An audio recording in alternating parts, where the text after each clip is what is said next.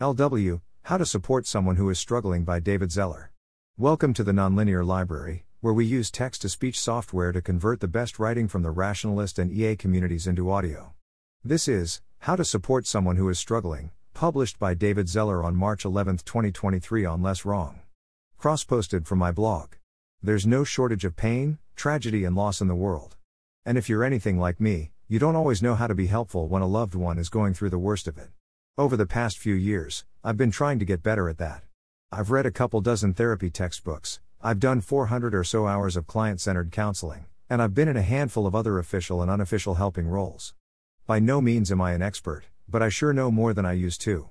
For my first blog post, I wanted to write something that past me might have found helpful when he started stumbling through it all.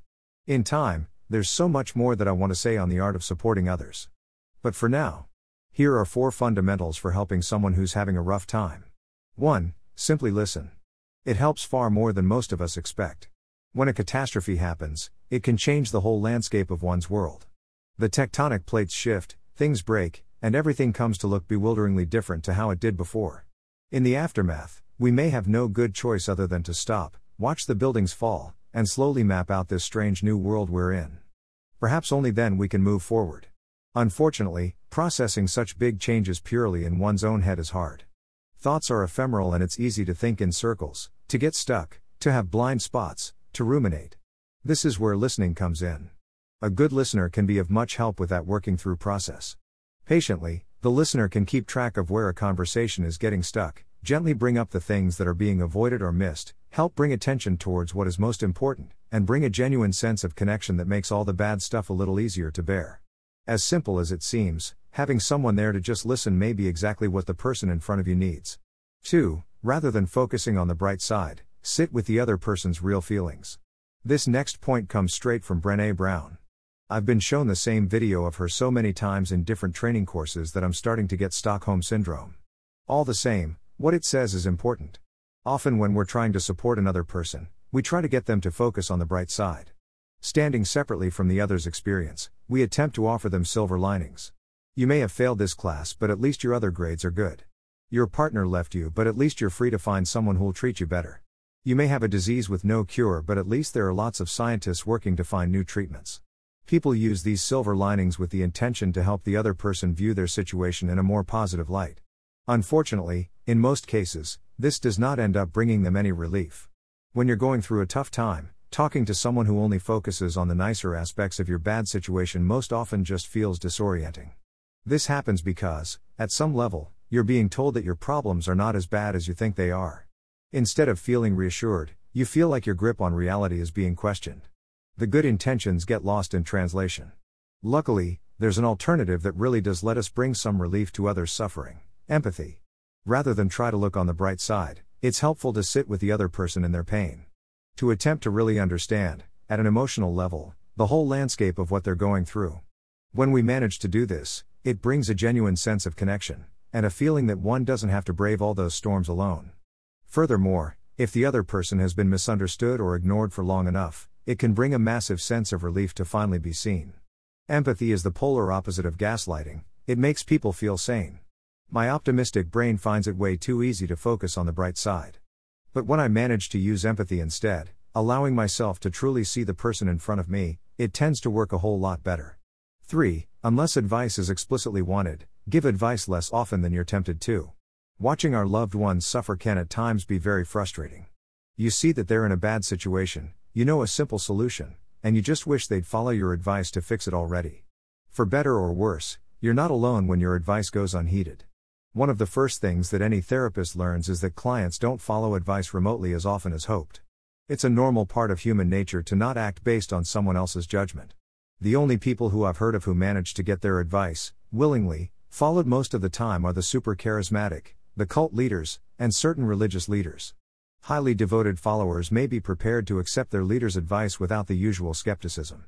But unless you're literally a prophet or something, this kind of power is likely to cause a lot of harm. So perhaps it's a good thing that those we wish to help don't follow every word of us people who know better. The truth is, good advice is rarely self-apparent. Even a seemingly simple suggestion that you want to give is, in all likelihood, based on 1,000 different experiences from your life, many of which you don't even remember anymore. A person who hears your advice will, in all likelihood, disagree with it based on 1,000 different experiences from their life. Meanwhile, even if the one receiving the advice has had less experience in life overall, the experience that they do have is extremely relevant. They know what solutions have and haven't worked for them in the past. They've experienced the hidden barriers that are hard to see from the outside. They know their own values. And they've felt firsthand the mental health complications that may make every step more difficult in real, deeply physiological ways. Finally, even if the advice we have to give really is excellent, there is only so far we can usefully go in trying to advocate for it. It's common for communication between loved ones to get stuck in a cycle of frequent advice giving, followed by frustration on both sides, both when the advice isn't taken up. Those cycles of frustration sadly make the situation worse if we fall into them, no matter how good the underlying advice is. Putting all this together, it makes sense to approach any advice that we want to give, especially unsolicited advice, with a sense of humility. 4. Support the positive initiative that the other person takes, even if it is different to what you would do.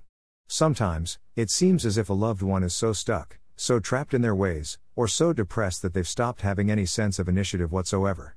But that initiative, that spark of life and agency and strength, is always there. Even if it's small and fragile and hidden away.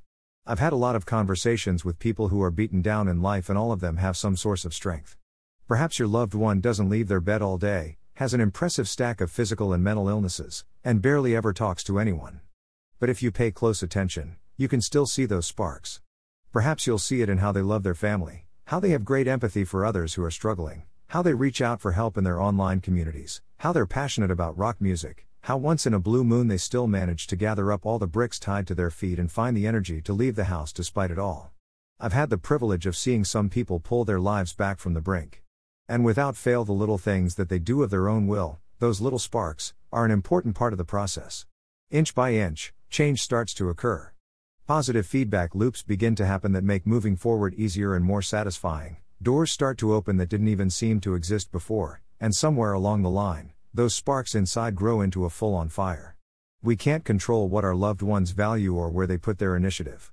But no matter how small some of their steps may seem, we can sure as hell be encouraging of their attempts to flourish. Conclusion. There are plenty of complicated ideas out there that helping professionals use to aid others.